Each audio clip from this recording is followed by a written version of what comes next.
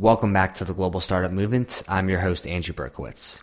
We are now less than 2 weeks out from our upcoming Global Startup Summit, which will be a 7-day virtual event kicking off on February 18th with Africa Day, followed by Asia Pacific Day, Europe Day, Middle East Day, Latin America Day, and finishing off with Canada Day on February 24th. Global Startup TV is where to register if you haven't already. Today's episode features our second guest from an amazing Southern Africa fintech startup called Zoona. CEO Mike Quinn is joining us to discuss the Zoona journey from his perspective. Last time we were joined by his co-founder Brad McGrath about a year and a half ago.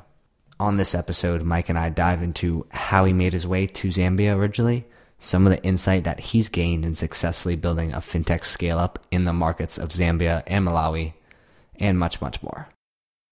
We've been on an Africa tear on the show the past few weeks, and so I'll be sure to be mixing it up over the coming weeks with different episodes. But now I'll present my conversation with Mike Quinn, the CEO at Zoona. Entrepreneurship has become a global phenomenon. Uncover the stories of entrepreneurs and investors worldwide, from sub-Saharan Africa to Silicon Valley and beyond, here on the Global Startup Movement. Now, here's your host, Andrew Berkowitz.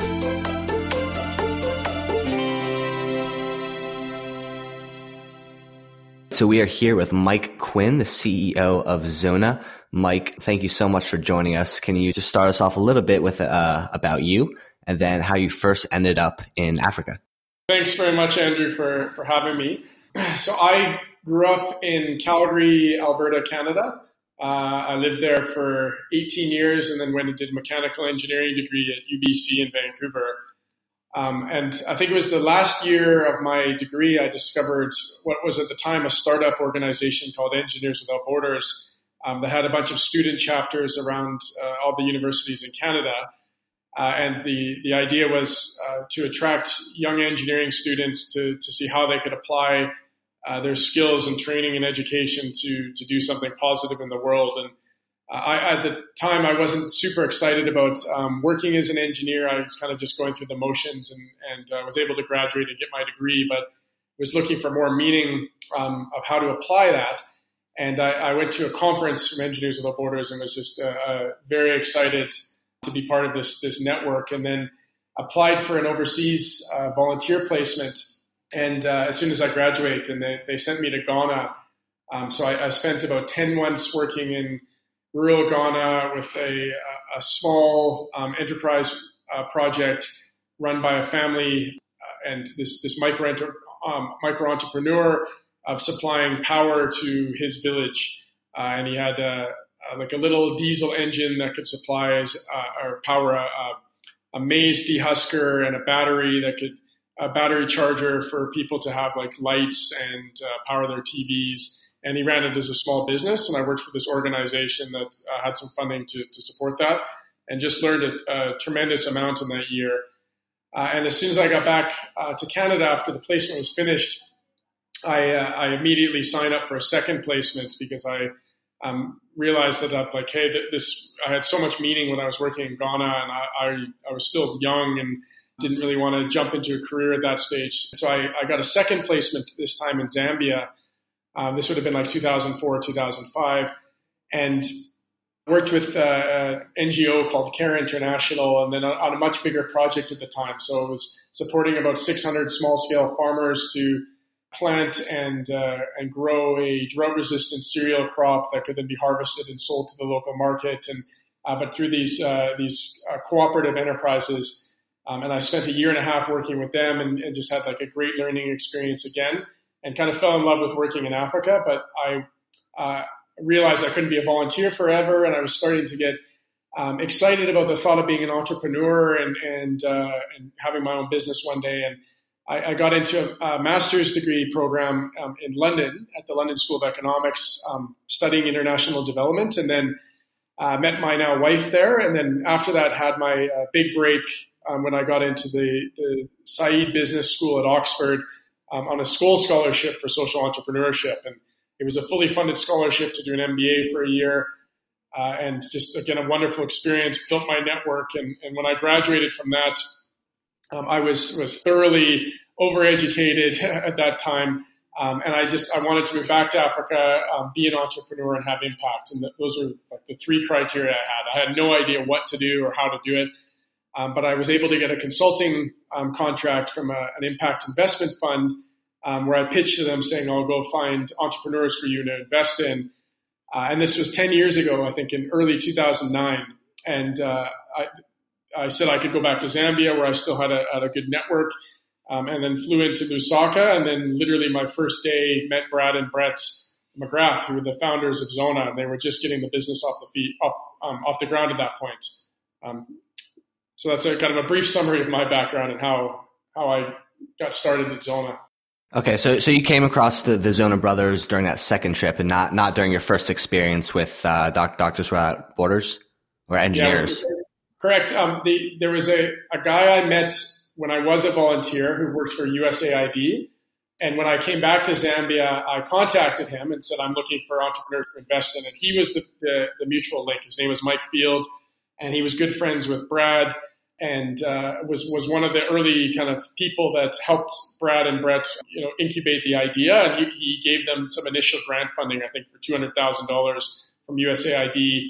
And when I contacted Mike, he said, you need to meet Brad and Brett. So I literally sent one email and he replied saying, meet these two guys. And I think 3 months later, 3 or 4 months later, Grassroots Business Fund invested $200,000 of convertible debt. So I managed to lead them through this due diligence to put in a bit of money. The business was super early stage at the time. It was pre-revenue. And it was trying to solve this problem in the agriculture sector of helping companies pay smallholder farmers. But meanwhile, M-Pesa in Kenya was really getting traction, this mobile money solution that was growing like a weed.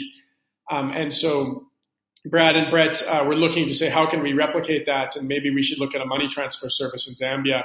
And so that's what I helped them get funding for.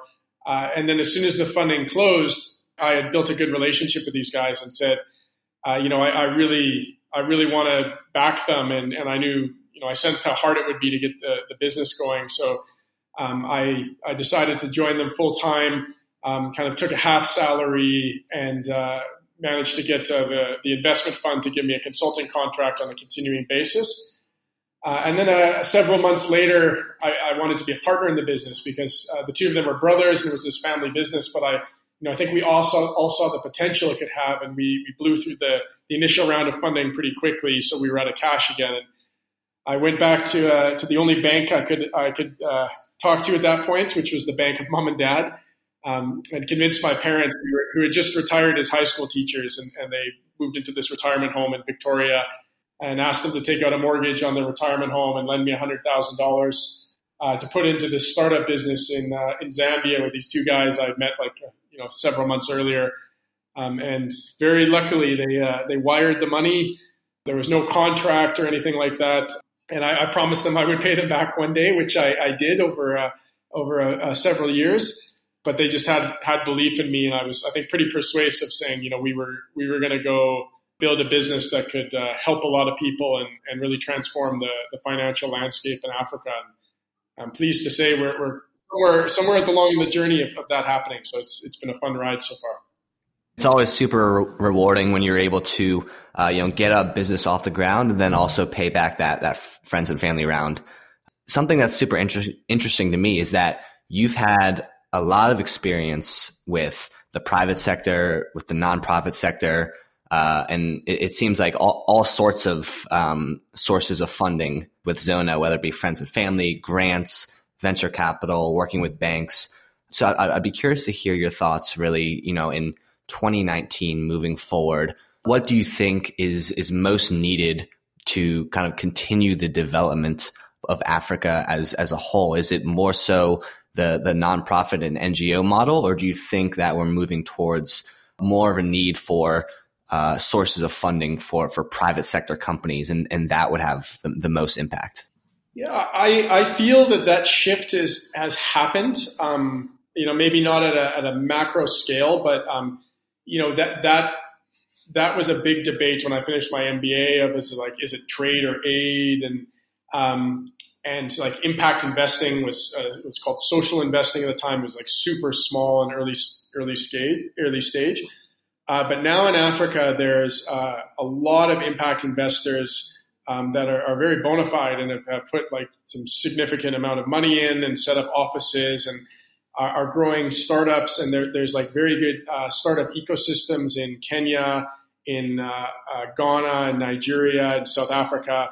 We're starting to see like especially the seed investing has really emerged as, it used to be super hard to get funding, and we like Grassroots Business Fund took a punt on us at the very beginning, which I think we're very grateful for. But there wasn't many other people to go to at the time, and now there's like incubators and startup accelerators and this money coming in, and a lot of these startups that are emerging are working with NGOs, working with governments, with the private sector, banks, and other financial service providers, and like new business models and innovations are emerging, and it's super exciting to be part of and to have seen that shift.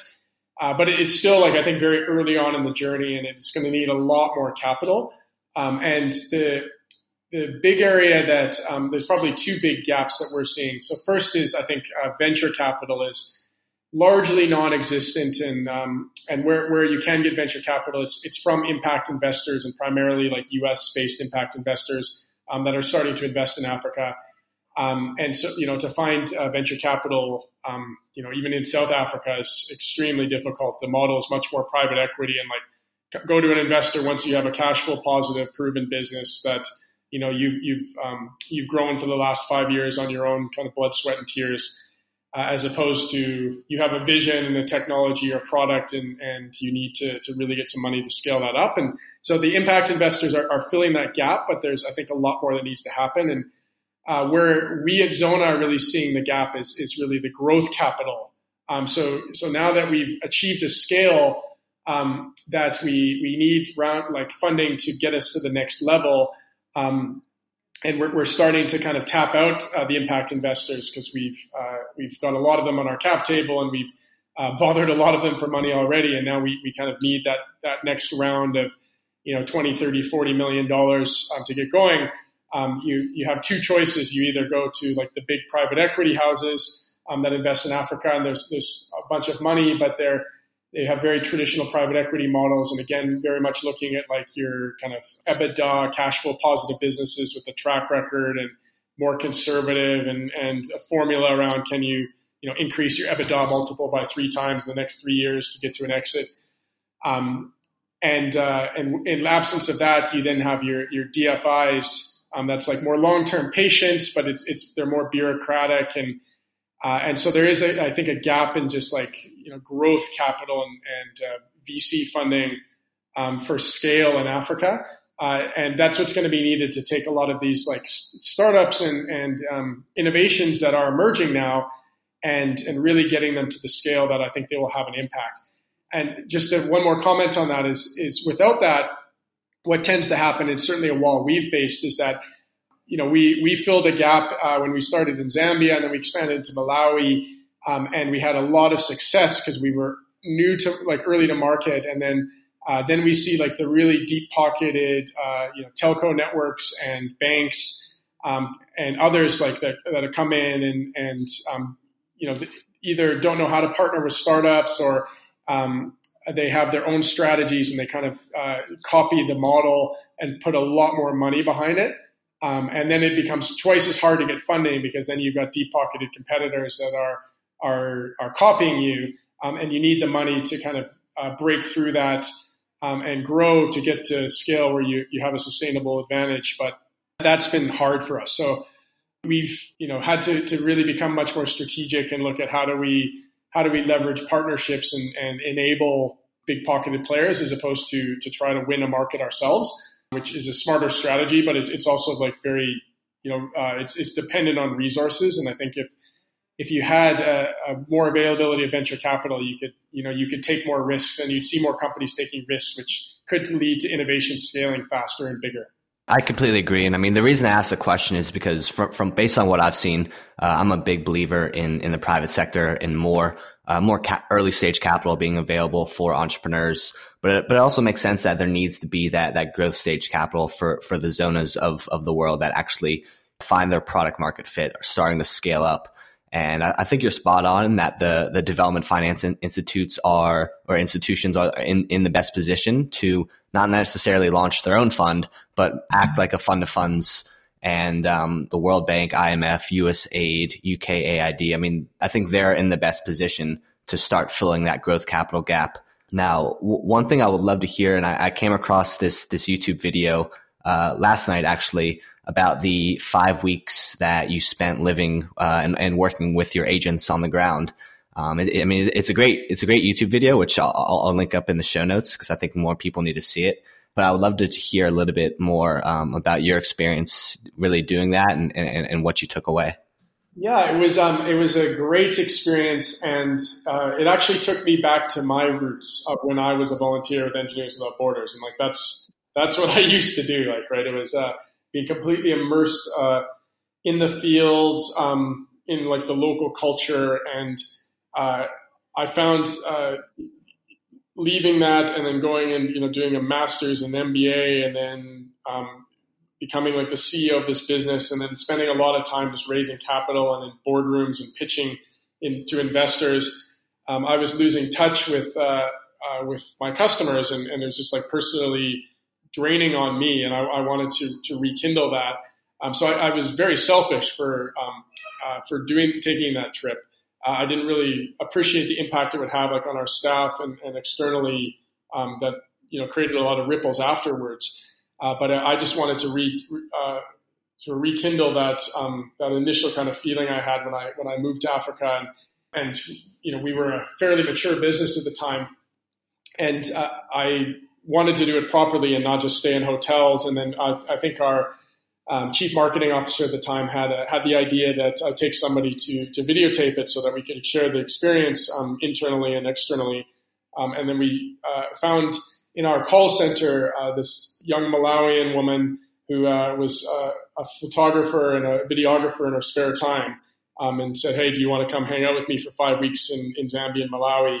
And spending at least 24 hours with each of the agents I visited, I think was really key, because I've spent a lot of time when I get to the field of like talking to customers and getting out to see things, but I think really immersing myself in the day in the life of an agent and understanding what it's like to work in one of these kiosks all day and serve customers who can sometimes be irate, and people who need to get their money because they've got a sick relative, and the pressure of like at the end of the day if there's like a lot of demand and a bunch of customers come at the same time, and handling cash.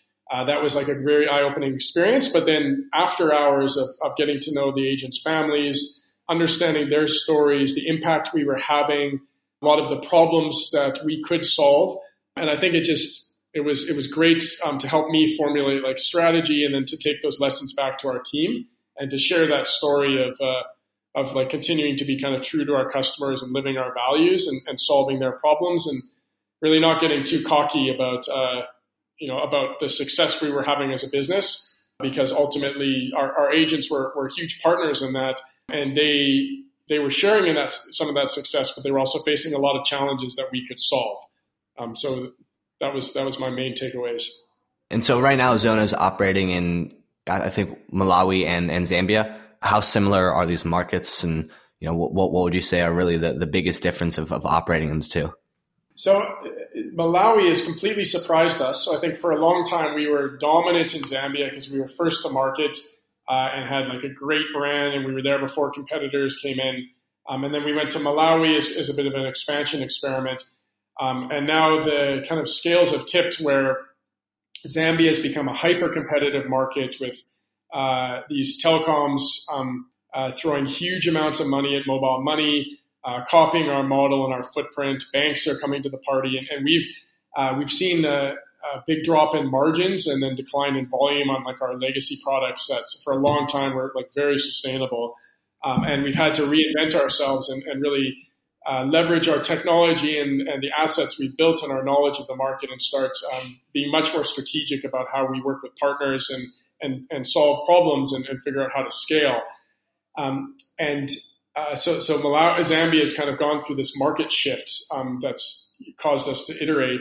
Malawi, we took off quite quickly, but then we found a really good use case with a partner named Makuru that does remittances primarily from South Africa to Southern Africa. And so there's a lot of Malawians living in South Africa that send money back to their family. And Makuru's customers are in South Africa and they send the money on their platform. And then Zoona cashes out those remittances on the ground to the recipients. And we have an integration with Makuru.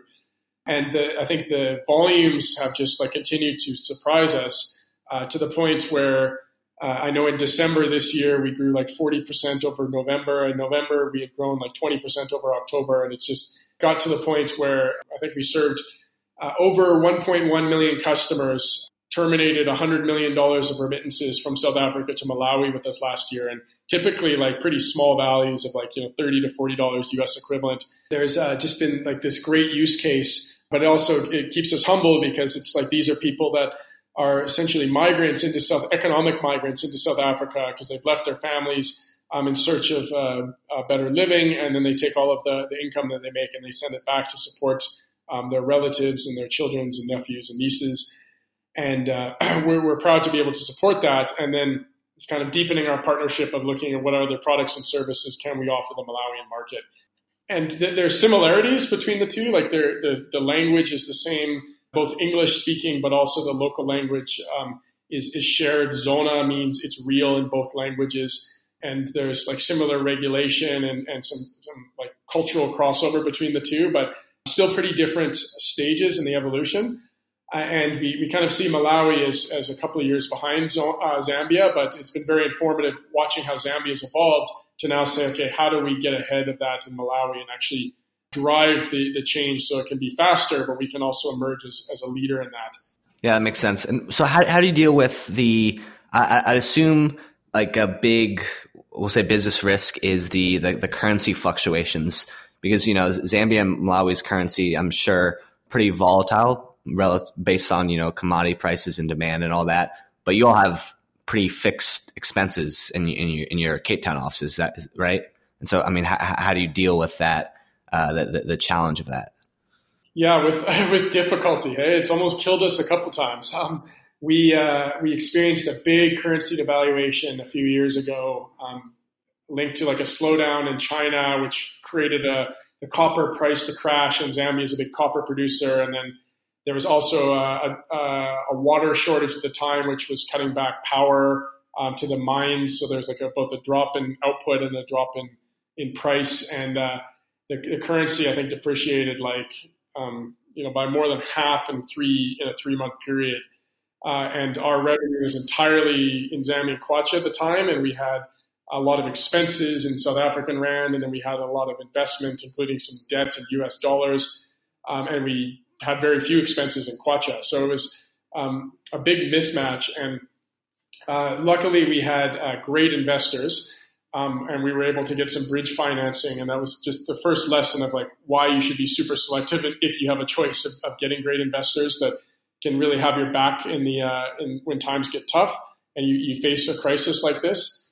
So we were able to get through it, and then being an emerging market currency like South Africa actually started to depreciate the rand, and that brought our costs down. So we lost a lot of revenue, but then our costs also started to decrease, and we were kind of naturally hedged there. But it forced us to really spend a lot of money and time and energy into managing liquidity between entities and following exchange rates, and because you can't really get hedges for these currencies to any reasonable amount, and then to set up a corporate structure to allow efficient movement of capital and transfer pricing. And these are just taxes on a startup, because you're spending all of your time and money and effort on lawyers and auditors and setting up companies and figuring out, financial flows between them, as opposed to satisfying your customers and building new products. And then that happened again last year. there was like another 20% decrease. So it recovered a little bit, but then it dropped again last year. And now we kind of just built, excuse me, resilience of learning to roll with the punches, and also like financial planning of ensuring, we have a cash cushion, and we're like conservative with our numbers. And in the past, we haven't done that so well, and we've really been trying to get our financial model sound, so that we can withstand shocks as they come, because we know they will, and that's just part of life. Right. Yeah, I mean, that's just a reality for a lot of African entrepreneurs.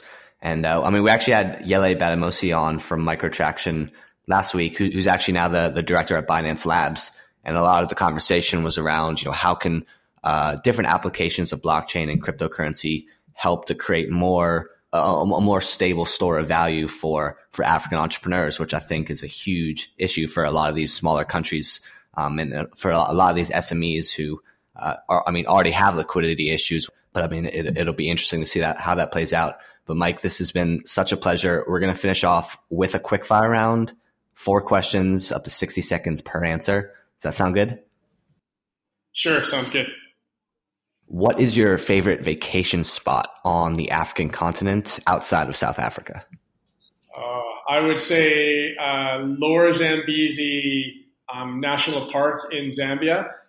So it's about 2 hours drive south of Lusaka, but the roads are horrible. So you can, if you have the means, take a little chartered plane, and the place is just breathtakingly beautiful. There's the Zambezi River, and you can be fishing on the Zambezi River for tigerfish with a herd of elephants next to you and a pod of hippos, and then go out and have leopards walking around your camp at night. It's just like a very magical experience. So I've only done it, I think, twice in the decade I've lived here, but it's always just been super memorable, and I can't wait to go back.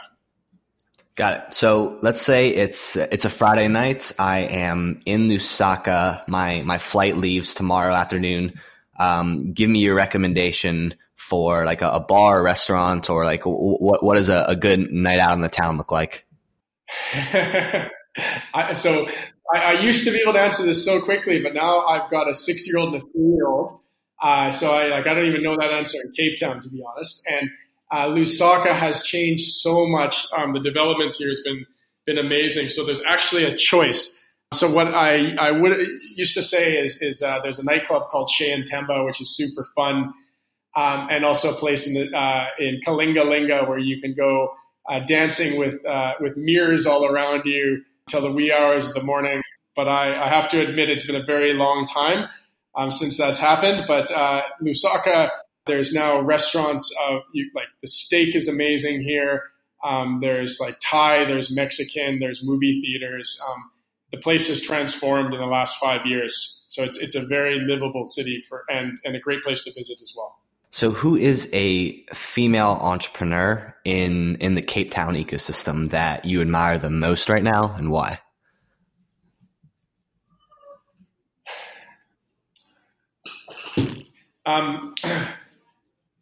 Great question. Can I give you one outside of Cape Town? Because there's somebody who's jumped to mind.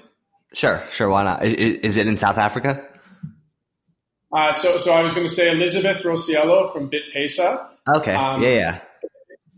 He passes through South Africa enough and is building a Pan-African cryptocurrency business, and I just have a huge amount of respect for her. We are part of a financial inclusion group called the Enablers, sponsored by the Gates Foundation and Fintech Stage, around how do we influence the financial ecosystem across Africa. And she, I'm just really impressed by what she's built and the relationships she's developed and how she's achieved scale and holds her own, when she's talking to whether it's the governor of Nigeria or other entrepreneurs and partners. So I've got to know her very well. And there's definitely lots in South Africa. But to be honest, when I'm in Cape Town, it's a lot of time. I kind of have my family time there because I'm 40% of the time outside of Cape Town.